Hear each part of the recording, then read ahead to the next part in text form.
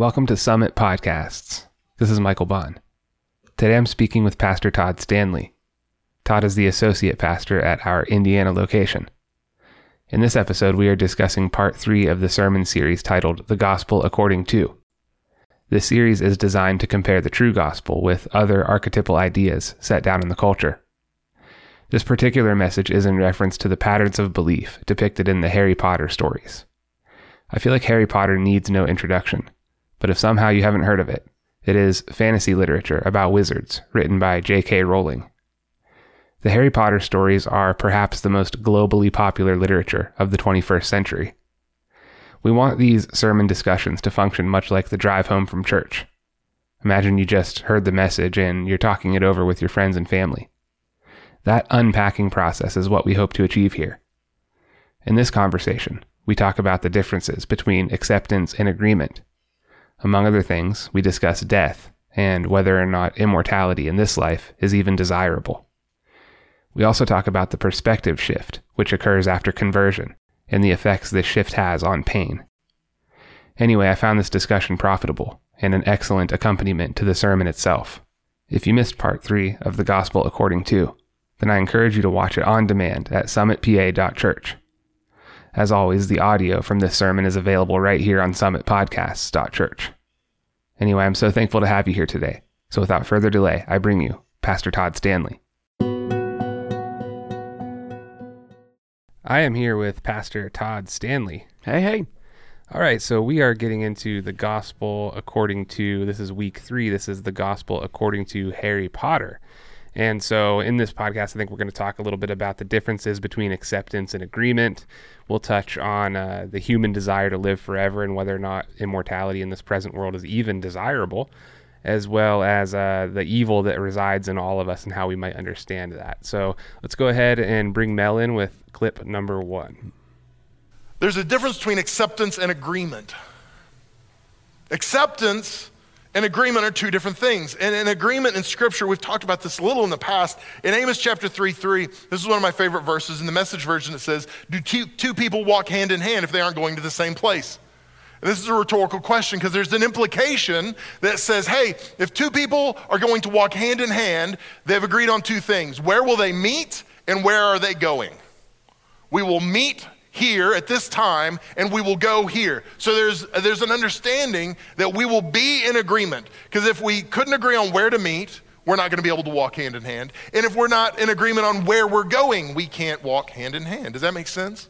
So agreement is powerful. Agreement is maybe one of the most misunderstood and undervalued principles in Scripture.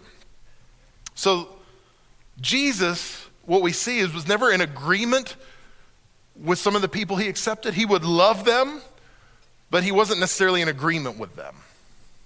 So when I think about the difference between acceptance and agreement, I think about boundaries. And I think, what are the kind of boundaries that we should establish for people in our lives who do not share our aims? Maybe we desire people to agree with our ideas because we want the validation, or maybe there's some element of like misery loves company there. Like if somebody has a worldview or a particular set of ideas or an aim that is causing them a significant amount of pain, they want other people to kind of walk down that with them. I know that like when I think about, okay, why don't I go to a bar on the weekends anymore? After becoming a Christian and especially after pursuing pastoral ministry, I feel like I could go into a bar and be okay. Like I wouldn't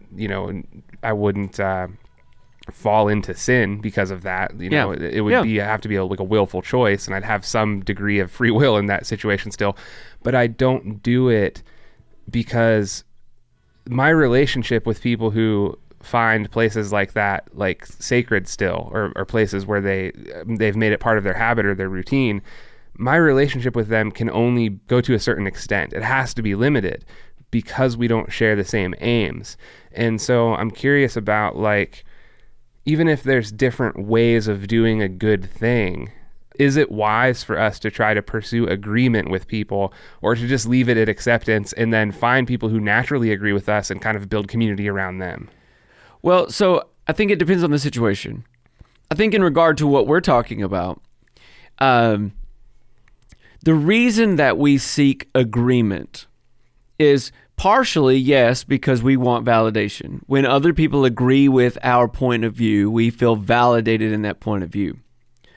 The other reason, and this is the one that I think really has bearing on what we're talking about, because when you start to talk about the gospel, this is where things really, this is where the rubber meets the road, so to speak. This is the crux of the issue. One of the reasons that I believe that we seek agreement as people is because whether we admit it or not, we know intrinsically that truth is objective, right? That there is an objective truth. Mm-hmm. And so we seek agreement because we want, if I believe, right, that Jesus is the Son of God, that salvation is only through him, and I believe that those truths are foundational because they're rooted in who God is, right?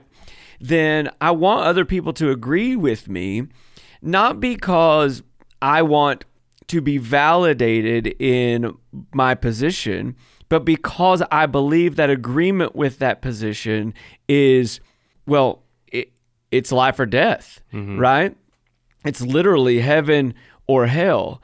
And so that's why we seek agreement. Mm-hmm. I think because if you remove it from the religious context, if indeed there is written in our hearts, hardwired into our DNA, the understanding that there is a foundational objective truth. There is, that there certainly is a right and there certainly is a wrong. And I think that for all of us, there is that understanding deep down. Mm-hmm. And I think that's why we seek agreement.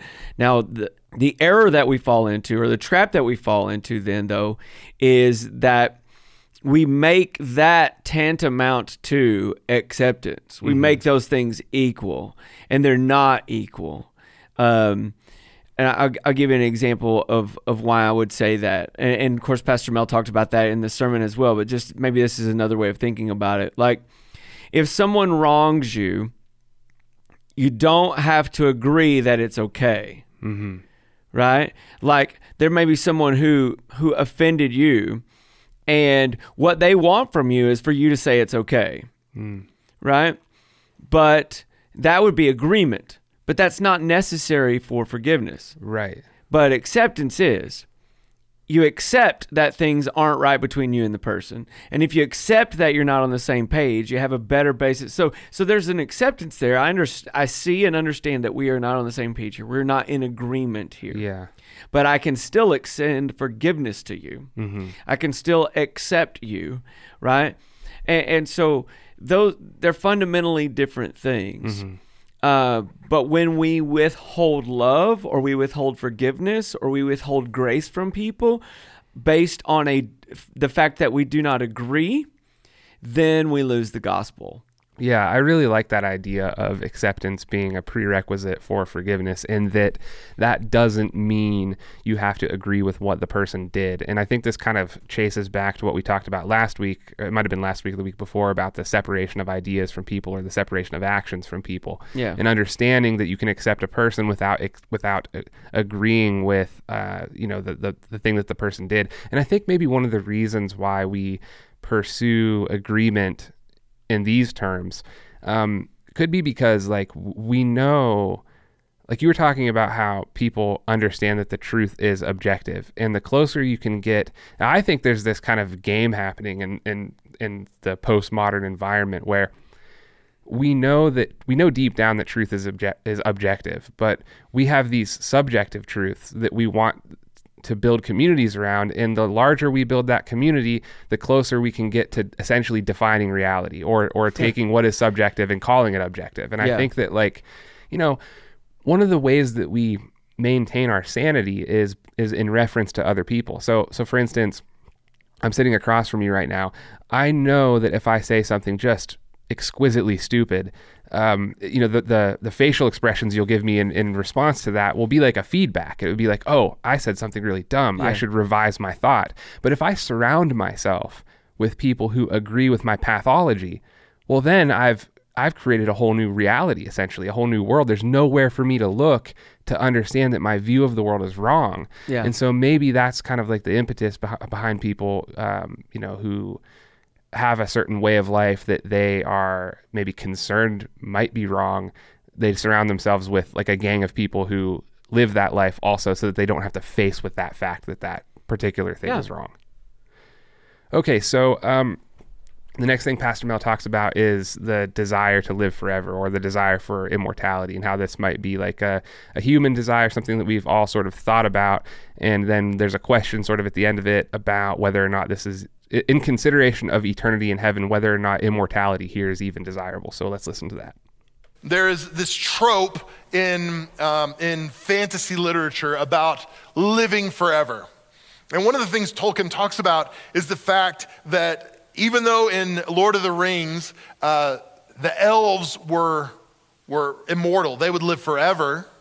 They wouldn't die a natural death. They were immortal, but they lived with this kind of morose attitude throughout their life because their life was meaningless, because there was no end. Now, think about this for a moment. If you are a Christian and you really believe heaven is real, that this earth is not our home, think about this for a minute. There's this idea that if we are immortal, if we could live forever on this earth essentially becomes hell. Because this earth is not what we were made for. Can you imagine living forever in this world? Never experiencing heaven, being immortal. So I'm becoming more and more convinced that it's not even possible to get an accurate reading of reality unless you first have an accurate understanding of and faith in eternity.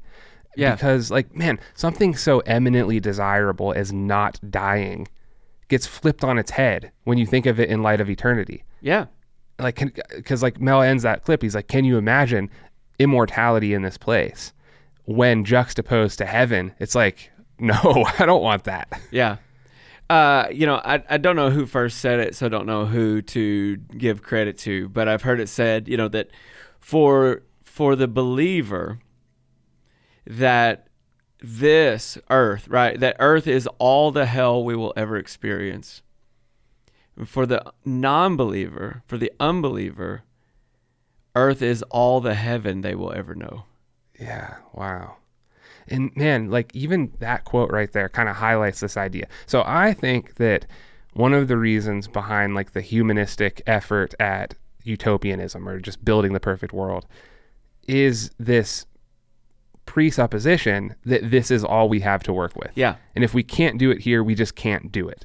And I think that because we all understand archetypes and we understand the highest good, even people who are not believers, they know what the worst possible misery for everyone is. And so they can just reverse that a lot of times and kind of get some idea of what would be better. And I think that there's an effort to pursue that and create that in the here and now. And here's the thing. I don't know if I disagree with that entirely, because I don't want to stop making the world better. No. But I feel like perfect is the enemy of good often in this kind of pursuit of recrafting society. So maybe the question then is, how could we go about improving things in our world while also maintaining an understanding that this is not all there is? Having that understanding that this is not all there is allows for some leniency. And one of the things that it allows for is accounting for the fallen nature of humanity. So for instance, take our own government, for example. The best kind of government, as far as I'm concerned, is one that accounts for human toxicity, human dysfunction. And it has vents for it, vents to release the pressure. Because if we go into it assuming, okay, we don't have toxicity, we can perfect human nature, then we're going to create a vehicle which requires a perfect human to operate. We don't want to take the wind out from the sails of the people who are trying to make the world better. I think of people like Elon Musk, people like that. They're more humanist than anything, and they're very driven to make the world better through technology or innovation. What are some caveats that you would give to them, or some ways that maybe even inside the church with benevolence and things like outreach, how would you manage the expectations? Well, I'd say work like an Arminian and sleep like a Calvinist. Yeah. Right? So, and what I mean by that is look, God is in the business of renewing all things, and he has employed us in that work. We are invited into the work that God is doing in the earth, the restoration of souls, but also the restoration of all creation. God is about the renewal of all things. And he calls us into that work. And so we should be engaged in that work. Because here's the thing. There's not a plan B. Like if you look at the scriptures, God's plan for building his kingdom is us. That's it. Now, if I were God and had infinite wisdom and knowledge, I don't know that I would have done it that way, right? That's why I'm not God, though, right? So the point is this: like we can look at that and go, "Man, that, I don't know if that's going to work," right? But God, in His wisdom, in His knowledge, in His being, that's the path that He chose. Like I can't explain that. I can't tell you, but I know that it is. And so if there's not a plan B, and God has given us the responsibility of building his kingdom, of spreading the gospel, and the fruition of his kingdom is that there would be shalom, right? That there would be the completion of his work in perfection in the earth, then we should be about that. If we know that God is a healer who cares about people who are sick and broken, then we should be about healing the sick and broken in whatever way that may look, right? So whether that's praying for the sick and God miraculously healing them, or coming alongside them with medical aid of, whatever that may look like, right? I worked in a hospital. It was a Catholic hospital that I worked at when I was in college, and the mission statement of the hospital was continuing the healing work of Jesus, right? And so if we look at things in that way, with a holistic view, so then, caring for this planet then becomes an extension of our gospel mindset. It's not an either or, it's a both and.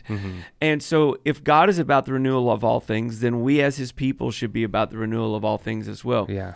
Now, the second part of that is then, though, we don't have to feel overwhelmed or discouraged in that work, because we know and believe that God is in control of all things. And that if God has promised that he is going to renew all things, that he will build his church, that he will establish his kingdom, then we don't have to be overwhelmed in it. That doesn't mean we try any less or work any less. It just means that at night, man, I can lay my head down and I can sleep knowing that, Lord, I've done what I knew to do today. And whether it succeeded or failed, you will have your way. Yeah. So there's a lot of motivation in telling someone or believing yourself that, and here's the thing, this might not actually be true, but there's a lot of motivation behind it. The idea that, okay, if I don't step up and do what I need to do, I'm going to leave a void in reality in this space that we all inhabit. And into that void is going to rush in chaos and bad things. I don't want to lose that measure of responsibility, because I think that adds meaning to the pursuit. So it's like, okay, it's really meaningful to think that way. But the problem with it is also that it's really meaningful to think that way, because if you don't do it, or if you fail, then the guilt and the shame and the discouragement is palpable. Yeah. And so I don't know how we balance it. I like that idea of work like an Arminian and sleep like a Calvinist. Like that's really cool. So maybe that's the way we do it, is just kind of. Yeah. So the pushback that I would give on that, or maybe I would say, I think a different way of looking at that is, if I don't step into that void today, well, that doesn't necessarily mean that chaos will ensue. What I would say is that God's going to accomplish his work. God's going to accomplish his purpose, whether I step into that void or not. But what will not happen is that God's purpose in me will not be fulfilled. Right? So if God will see to, God can lay it on someone else's heart to go and start a nonprofit, or work in a homeless shelter, or travel to another country to serve people there. God can lay it on someone else's heart to do that. But his purpose in me will be because I'll be walking in disobedience. I won't be walking in submission. So I don't know that I should feel an overwhelming sense of, oh no, these people are going to suffer because I didn't step into that void. Maybe in the short term, maybe, I don't, it's hard to say how that works together. But I do know that whether or not I step into that void or not has direct implications on whether or not God's is formed in me. Yeah. So I like what you're doing here. So what it sounds to me like is you're saying, okay, so instead of looking at it as if there's going to be a void in reality that is going to cause problems and chaos is going to rush in and it's going to be harmful for the people and the things out there, we think, okay, flip it over and say, if I don't step up and I don't do what I need to do, then I'm not going to be shaped into who God intends for me to be. Right. And I think, man, like that, then you can keep the responsibility on yourself while also understanding that the grand narrative is in God's hands. And so then you lose some of the pressure of like feeling like you need to be the Messiah yourself, versus not losing the pressure of having the responsibility to become who God designed you to be. So I like that balance. I think anytime the impetus becomes me, anytime I am cast in the role of the hero, there's a problem. So if I don't step into the void, all of these other people are going to suffer. Well, that's casting me in the role of the hero, right? Rather than casting me in the role of faithful servant. Because here's the flip side of that. So we've talked about what happens if I don't step into that void, but let's talk about what happens if I do step into that void and I'm the hero.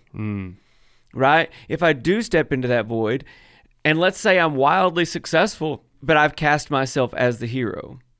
Well, then Christ isn't formed in me because I am walking in pride and self-sufficiency. Yeah. And, I end up being one of those people that goes, but Lord, I cast out demons in your name. And I did this in your name, and I did that in your name. And Jesus says, I never knew you.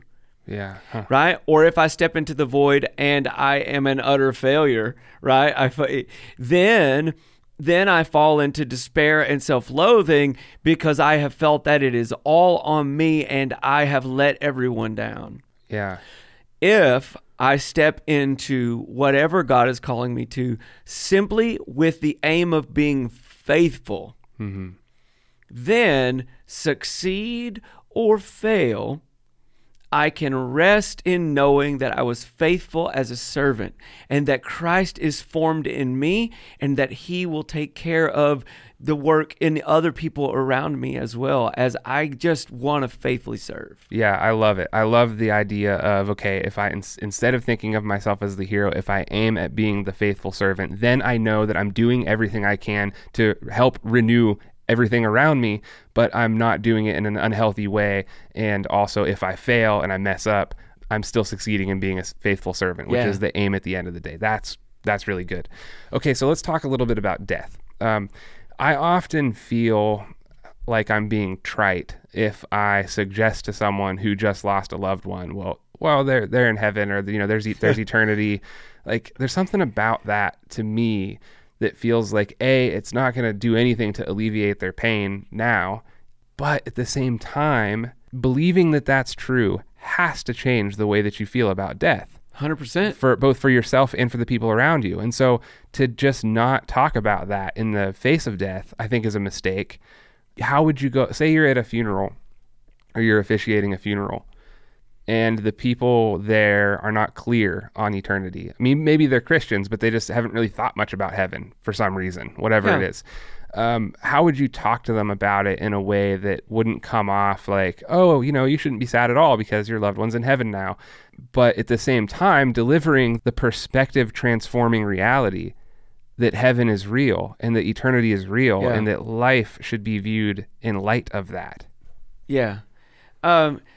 Scripture says that we don't mourn like those who have no hope, right? The mourning of a Christian should look and be different than people who mourn and do not have Christ. Because our hope is not in this life only. Our hope is in Christ and in life with him. And so our mourning should look different. And we should comfort each other with eternity. That should be, what we mourn is the loss that we feel in these moments, the loss that we feel in temporal reality, we should, though, at that same time, rejoice for those and with those who have gone before us, right? Who are now in the presence of God. Man, there was a funeral for a lady in our church recently, and her husband actually got up and preached the message in the funeral and talked about this very thing, and talked about the sense of loss that he felt because his wife of 50-something years was no longer here for him to talk with her and to hold her hand and to have dinner together and to interact in those ways, but that he was rejoicing because he knew that her suffering was over. He knew that she was with the Lord, and he knew that he would one day be reunited with her in the presence of God. So we absolutely need to have that eternal perspective in when we face death, but also in the way that we live life. Yeah. If someone's been a Christian their whole life and they lose a loved one, it's painful, but they may never know what it's like to experience that loss without the hope of eternity. Yeah. And so the pain is sort of subjective in that way and is sort of relative in that way. It's got to be different whenever you have eternity in mind, and we don't really know how much different. I'm certain there's examples of people who have lost loved ones before they were Christians, and they know what that felt like. Yeah. And then post-conversion, maybe they lost a loved one again, and so they can see the difference. But keeping this in mind and understanding that the pain that you have averted or you've avoided by keeping it in mind, like, that's significant stuff. Like, that's going to change the way you walk through grief. That's going to change, the possibility of you holding on to memories in an unhealthy way and just living in the past rather than looking forward. And all of that stuff is going to be changed just by keeping that mindset. And it's not even just with regards to death. It's also with regards to like global problems and things which seem really severe and serious in the here and now. They just don't whenever you hold them in light of eternity. And so I guess the only caution I would say is not to kind of become, and I'm interested in what you think about this, not to become the kind of person who's so heavenly minded to be of no earthly good. Yeah. And I hesitate to say that because we all want to be heavenly minded, but we also don't want that to rob us of our desire to do good in the here and now. And I guess it shouldn't if we have an accurate understanding of Jesus and of heaven and of all the rest. Yeah, it's one of those things, going back to what I was saying about God's renewing all things, that has implications for the here and now. It's not, and even when Jesus came, he said, the kingdom of heaven is here. The kingdom of God is here, right? It has arrived. And so in order for us to be about the Father's business, bringing the kingdom of heaven, the kingdom of God to bear on the world around us, that is not simply a proposition about making converts. It is about bringing the presence of God, the reign of God, the rule of God to bear on every aspect of life. So it touches on justice. It touches on like our environment and our care for the earth. It touches on, caring for orphans and widows. It touches every part of reality, including and finding its most beautiful expression in the renewal of souls. Yeah, this is a super important point to keep in mind, I think, in order to guard yourself against cynicism. So, for instance, you might start by thinking that a utopia is possible, and then you learn that it's not. Accurately, properly, you learn that it's not. But then I think there's the danger of swinging to the other side and saying, okay, because the utopia is not possible in the here and now, therefore the kingdom of God is not possible in the here and now. And that's not true either. Right. And so it's like, it is the case that we can bring the kingdom of God to bear in reality in the here and now, and most beautifully with the transformation of souls. So that gives you some motivation to do the work also, because it's like, well, yeah, I know I'm not going to recreate heaven on my own in the here and now, absent of God, but what I am able to do is manifest the presence of Christ, to help the kingdom of God manifest in the here and now. And that's actually going to make things a lot better than they would be otherwise. Yeah. And so like there is actual results in that. Yeah. I mean, I think it's as simple as asking ourselves, what does God care about, right? So does God care about those who are hurting and sick, whether they're Christians or not? Yes. Right?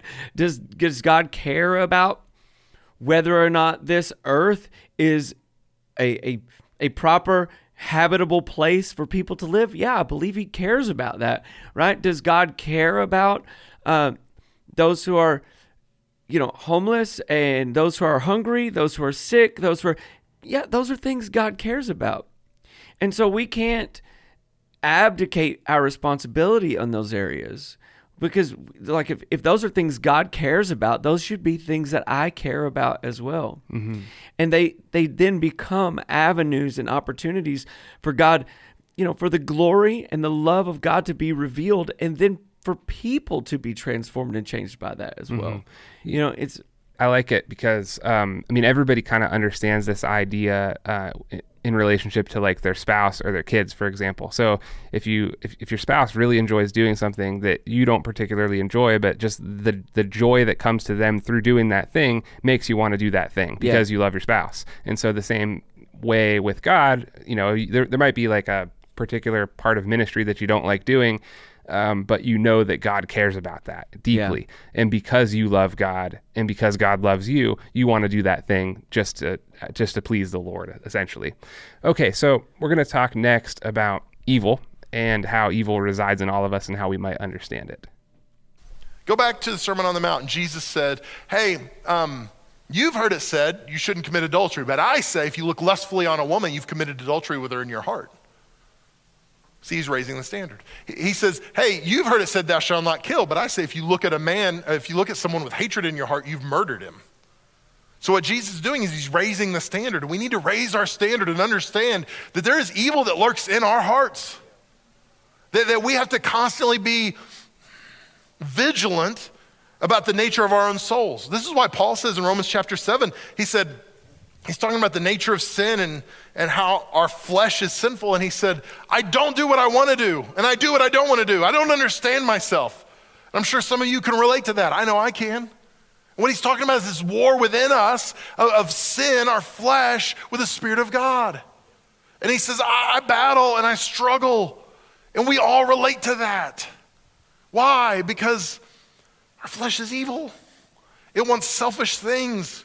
And we have to understand if that is in me, it's going to be in our church too. So when I listen to this clip, the phrase that comes into my mind, I think Hannah Arendt coined this phrase, the banality of evil. And kind of the idea is that good people are capable of doing evil things, or like relatively good people, what you'd think of as good people. Yeah. So we think of evil, we think of like the super villain, this person who's only evil all the time. That's the person who's going to commit evil acts. But the banality of evil would suggest that like, okay, so you could have someone, an excellent example of this is what are called the Hocker albums. And they are photographs of Nazi SS soldiers at this kind of resort thing that was right outside of Auschwitz. And they were just like holding their babies and playing with their dogs and eating ice cream and doing all these things during their time off. And then they would go to work and do all the things that they did in Auschwitz. Yeah. And what it showed people when this album came out years after the war, what it showed people was that, no, these aren't like people who are just wicked all the time and just completely repulsive, and they're just people doing bad things. And I think that we have a misunderstanding of evil. I know the culture misunderstands evil if they even believe in it at all. I think we're getting to a place where we stop believing in it, where we think that any kind of wickedness at all is a consequence of like infirmity, mental illness or whatever it is. Yeah. But also inside the church, I think it's a common misconception that when a person comes to Christ, they are no longer evil. What I would say, and I'm happy to be corrected on this, but I would say when a person converts and they come to Jesus, they are now evil plus the Spirit of God, which is a huge difference, but the evil is still resident in them. Like it's still in them. I don't know that I would say we're evil plus the Spirit of God. I think Scripture talks about us being new creatures in Christ Jesus. I do think that we are still subject to the appetites of the flesh. We are still subject to the brokenness in our world, to the effects of sin, and so, but fundamentally we are changed. I was talking last night with a group about this, and so I think before you come to Christ, before you or I come to Christ, our deepest desire, right? The desire that we are at the core of our being, our deepest desire is to please self. When we are regenerated, when we are transformed by the power of the Holy Spirit, our deepest desire is transformed. My deepest desire now is no longer to please Todd. My deepest desire now is to please the Lord, to please God, to please Christ, And so I am fundamentally a different person, but I am still living in the same world, right? So it's not that I no longer have a desire or proclivity or the ability to do evil, but I am no longer bound to do that because my deepest desire is changed. So does this look like a perspective shift on the temptations of the flesh? So for instance, if your deepest desire is to please God and then you observe yourself not doing that, is this mostly about so what I'm trying to do is I'm trying to explain for people what this might feel like to them. If their deepest desire is to please God and then they watch themselves giving in to the temptations of the flesh, is the valuable piece there understanding what the temptations of the flesh actually are in that moment and understanding okay, I'm doing something I don't want to do. Whereas before they were doing something they both shouldn't do and they wanted to do it. Yeah. And so, and that's what I would say, when we start talking about this, what we need to recognize is that even my recognition that my action was wrong or grievous to God, right, is a work of the Holy Spirit. That when I lack conviction about something, that I should really be more concerned about that than I am when I transgress and I go, oh, I messed up. Yeah. Because think about, look, Michael, before you came to Christ, there were things that you were doing that you didn't even think twice about. Right. 100%. Yeah. But after you came to Christ, even without prompting from anyone else, there was this a knowing in you, I need to stop doing that. Yeah. Yeah. That is a fundamentally different approach to life, and it's something that Christ accomplished in you. Yeah. It wasn't, and so we have to recognize that and go, man, that's how I know I'm a completely different person. And God has done something radical in me because there are things I didn't even think twice about before. Things that this is the way that I live, that all of a sudden, and again, without prompting from anyone else, just the Holy Spirit going, that's not how you ought to live. Yeah, that's the crucial piece too, this idea of not having prompting from, say, your externalities or even yourself. So for instance, this really points to the spiritual reality of what's happening in a person. And if you're, say you're apologetically inclined or you're not so sure, you want kind of evidence of God, this is as close, I think, as you could probably get is in this kind of life change idea, because physiologically you are 100% the same person that you were before your conversion, and you might even have the same friends after that particular moment. Now you're going to end up surrounding yourself with godly community years down the road, and that's going to build up ideally, but from one day to the next, at least that's how it was for me. It wasn't a progressive sort of thing. I know it's kind of different for people, have different testimonies with regards to this, but for me it was, okay, I'm exactly, at least in terms of my DNA and my, like I said, my physiology, I'm exactly the same person that I was last week. And I have all the same things around me, but the way I think about all these things has shifted in a way that's really, that can't be, it feels to me like it can't be unshifted. Once you see something, it's hard to unsee it, sort of thing. Yeah. And that points to a spiritual reality. That points to something that has happened on a level that is unbound to the physical, that is unbound to the here and now in a way. It influences the here and now. It comes in and it touches the reality that we inhabit, but it doesn't live there as its source of origin, let's say. Yeah. And that is an amazing thing. If you can be awake enough and pay enough attention to your conversion process to watch that happen, that feels like knowing God. Yeah. In a way that is really hard to explain to somebody, like in words, if that makes sense. Yeah, it does. And and what Pastor Mel was really getting at in the sermon is, he talked about how that in the gospel according to Harry Potter, that morality was sufficient for righteousness, basically, that they were equated. That morality equals righteousness. If I or is sufficient for redemption. So if I just choose to do the right thing, then redemption is possible for me. But when we have this understanding about that change in our core desire, our deepest desire, well then that's not something you just mature into. Right? That's something that when we understand redemption and we understand that that Jesus alone is sufficient for redemption, then we begin to understand why that's so important, that we see what that core and deepest desire is.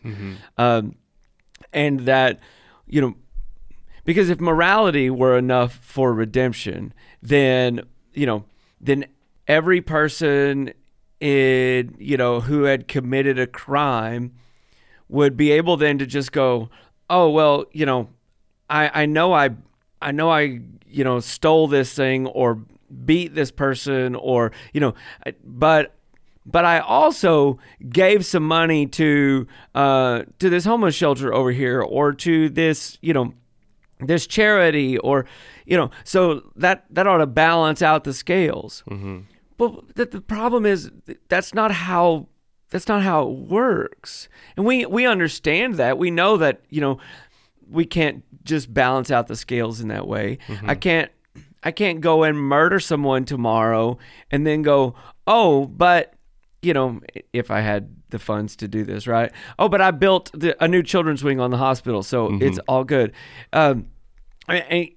We attempt those kinds of things. I mean, we've seen it in you see it in the mobster movies or whatever. When they try to paint the portrait of how, he's not such a bad guy. I know he has people killed or whatever, or maybe he kills people, but he also does all this good charity work. Mm-hmm. Well, when we look at that, we go, well, yeah, but this doesn't erase. Your good deeds don't erase your bad deeds. Right. We understand that the scale doesn't work that way, but we want it to work that way. Yeah, because it puts us in control, because then we can essentially, it's almost like a form of selling indulgences. Because you can just pay for what you're about to do with other good deeds and make sure that your balance stays positive, essentially. And it puts us in the driver's seat. And one of the things that I think, having your relationship with Christ and your deepest desire to please him, one of the things it also does is it protects you against what is called like the Overton window. So this idea of the Overton window is like a window of acceptability that's kind of predicated on the culture. So if the culture says such and such is acceptable this week, and then 6 months from now that window of acceptability has moved and things that weren't acceptable today become acceptable 6 months from now, that's where the Overton window has shifted. Yeah. And Christians shouldn't be affected by that.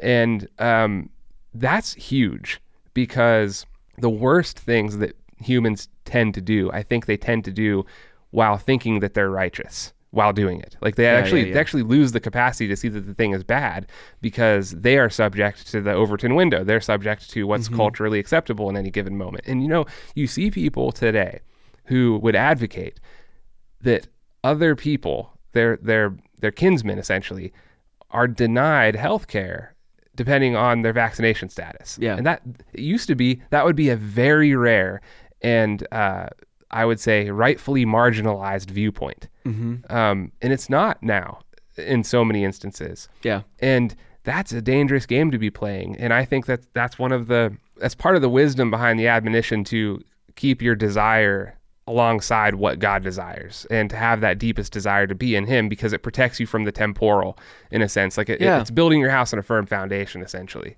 Yeah. And that's why it's so important for us to have an approach to God's word that that holds Scripture in high regard, and that says, when my life is not in alignment with the Scriptures, with the Word of God, it is not the Word of God that is in error. It is me. Yeah. Right? And that we seek to align ourselves with the truths of God's Word rather than the other way around, rather than trying to adapt the truth of the Word to my understanding of truth or the way in which I want to live. And if we do that, then that kind of Overton window, as culture shifts and as what is deemed right in culture shifts, we don't shift, because going back to what we're talking about earlier, we are looking at truth as an objective standard, as revealed in who God is and His Word to us. Yeah. So before we sign off, I want to discuss just one more thing. This kind of recalls back to something we were talking about earlier, but I just want to get this out, and we'll see whether there's anything to talk about on it. But one of the potential snares, I think, if you're a non-Christian listening to this and you become a Christian, one of the things you might not see coming that might hit you and you're like, oh, what's that? Is this.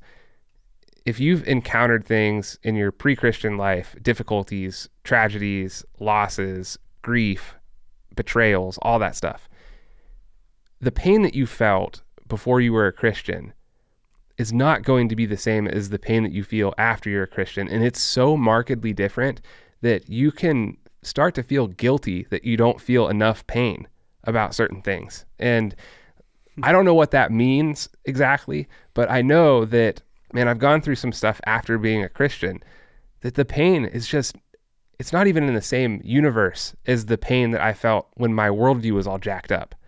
And I think sometimes there's a temptation with Christians to feel like they're not grieving enough, or like that their lack of pain is a reflection on how much they loved someone.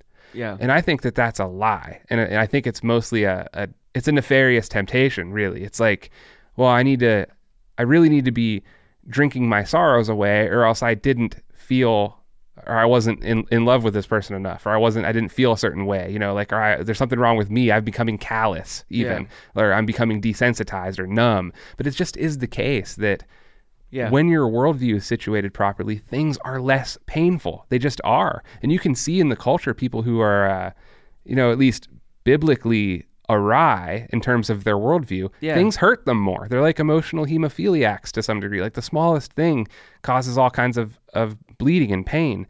And I don't know where we go with that, if there's much to discuss there, but I think it's important that people know when they feel negative things after they're Christian and it's just not as deep and not as palpable, that might not be a bad thing. It's not necessarily that there's something wrong with them or that they've become numb. It's just that their worldview is different, and because of that, things don't hurt as much. Yeah, I think it's the difference between grief and despair. So grief is something that all of us experience. It is the result of suffering. Whether it's grieving the loss of a loved one, whether it's grieving the loss of a relationship, whether it's grieving the loss of our health and well-being, if we're going through suffering with illness, grief is associated with suffering. Despair, on the other hand, is a loss of hope. For those of us who are in Christ, there is always hope. It goes back to what I was saying before about that we don't have hope in this life only, and Paul talks about that in 1 Thessalonians 4, right? Verse 13, he says, "We do not want you to be uninformed, brothers and sisters, concerning those who are asleep." He's talking about people who've died in Christ, right? "So that you will not grieve like the rest who have no hope." Yeah. "For if we believe that Jesus died and rose again in the same way, through Jesus, God will bring with him those who have fallen asleep." And then he goes on from that. But I think that's the difference. Christians still grieve because we still suffer, but we do not lose hope, because hope is alive in the person of Jesus. And for all of us who are in Christ, we have hope. Yeah. that's a great place to wrap this up. Thank you, Todd. Thank you. And thanks for everyone for tuning in, and we will see you guys in the next episode. Bye, everyone. So that conversation ended on a heavy yet hopeful note. Next week, we will discuss the fourth part of the Gospel According to. As always, if you find this content valuable, please rate and review the podcast wherever you listen to it. Don't forget to subscribe at summitpodcasts.church/subscribe. This is your home base for all things Summit Audio. Whether you're in Blairsville, Indiana, or anywhere else in the Summit community, I hope you know we all love you, we appreciate you, and we will see you in the next episode.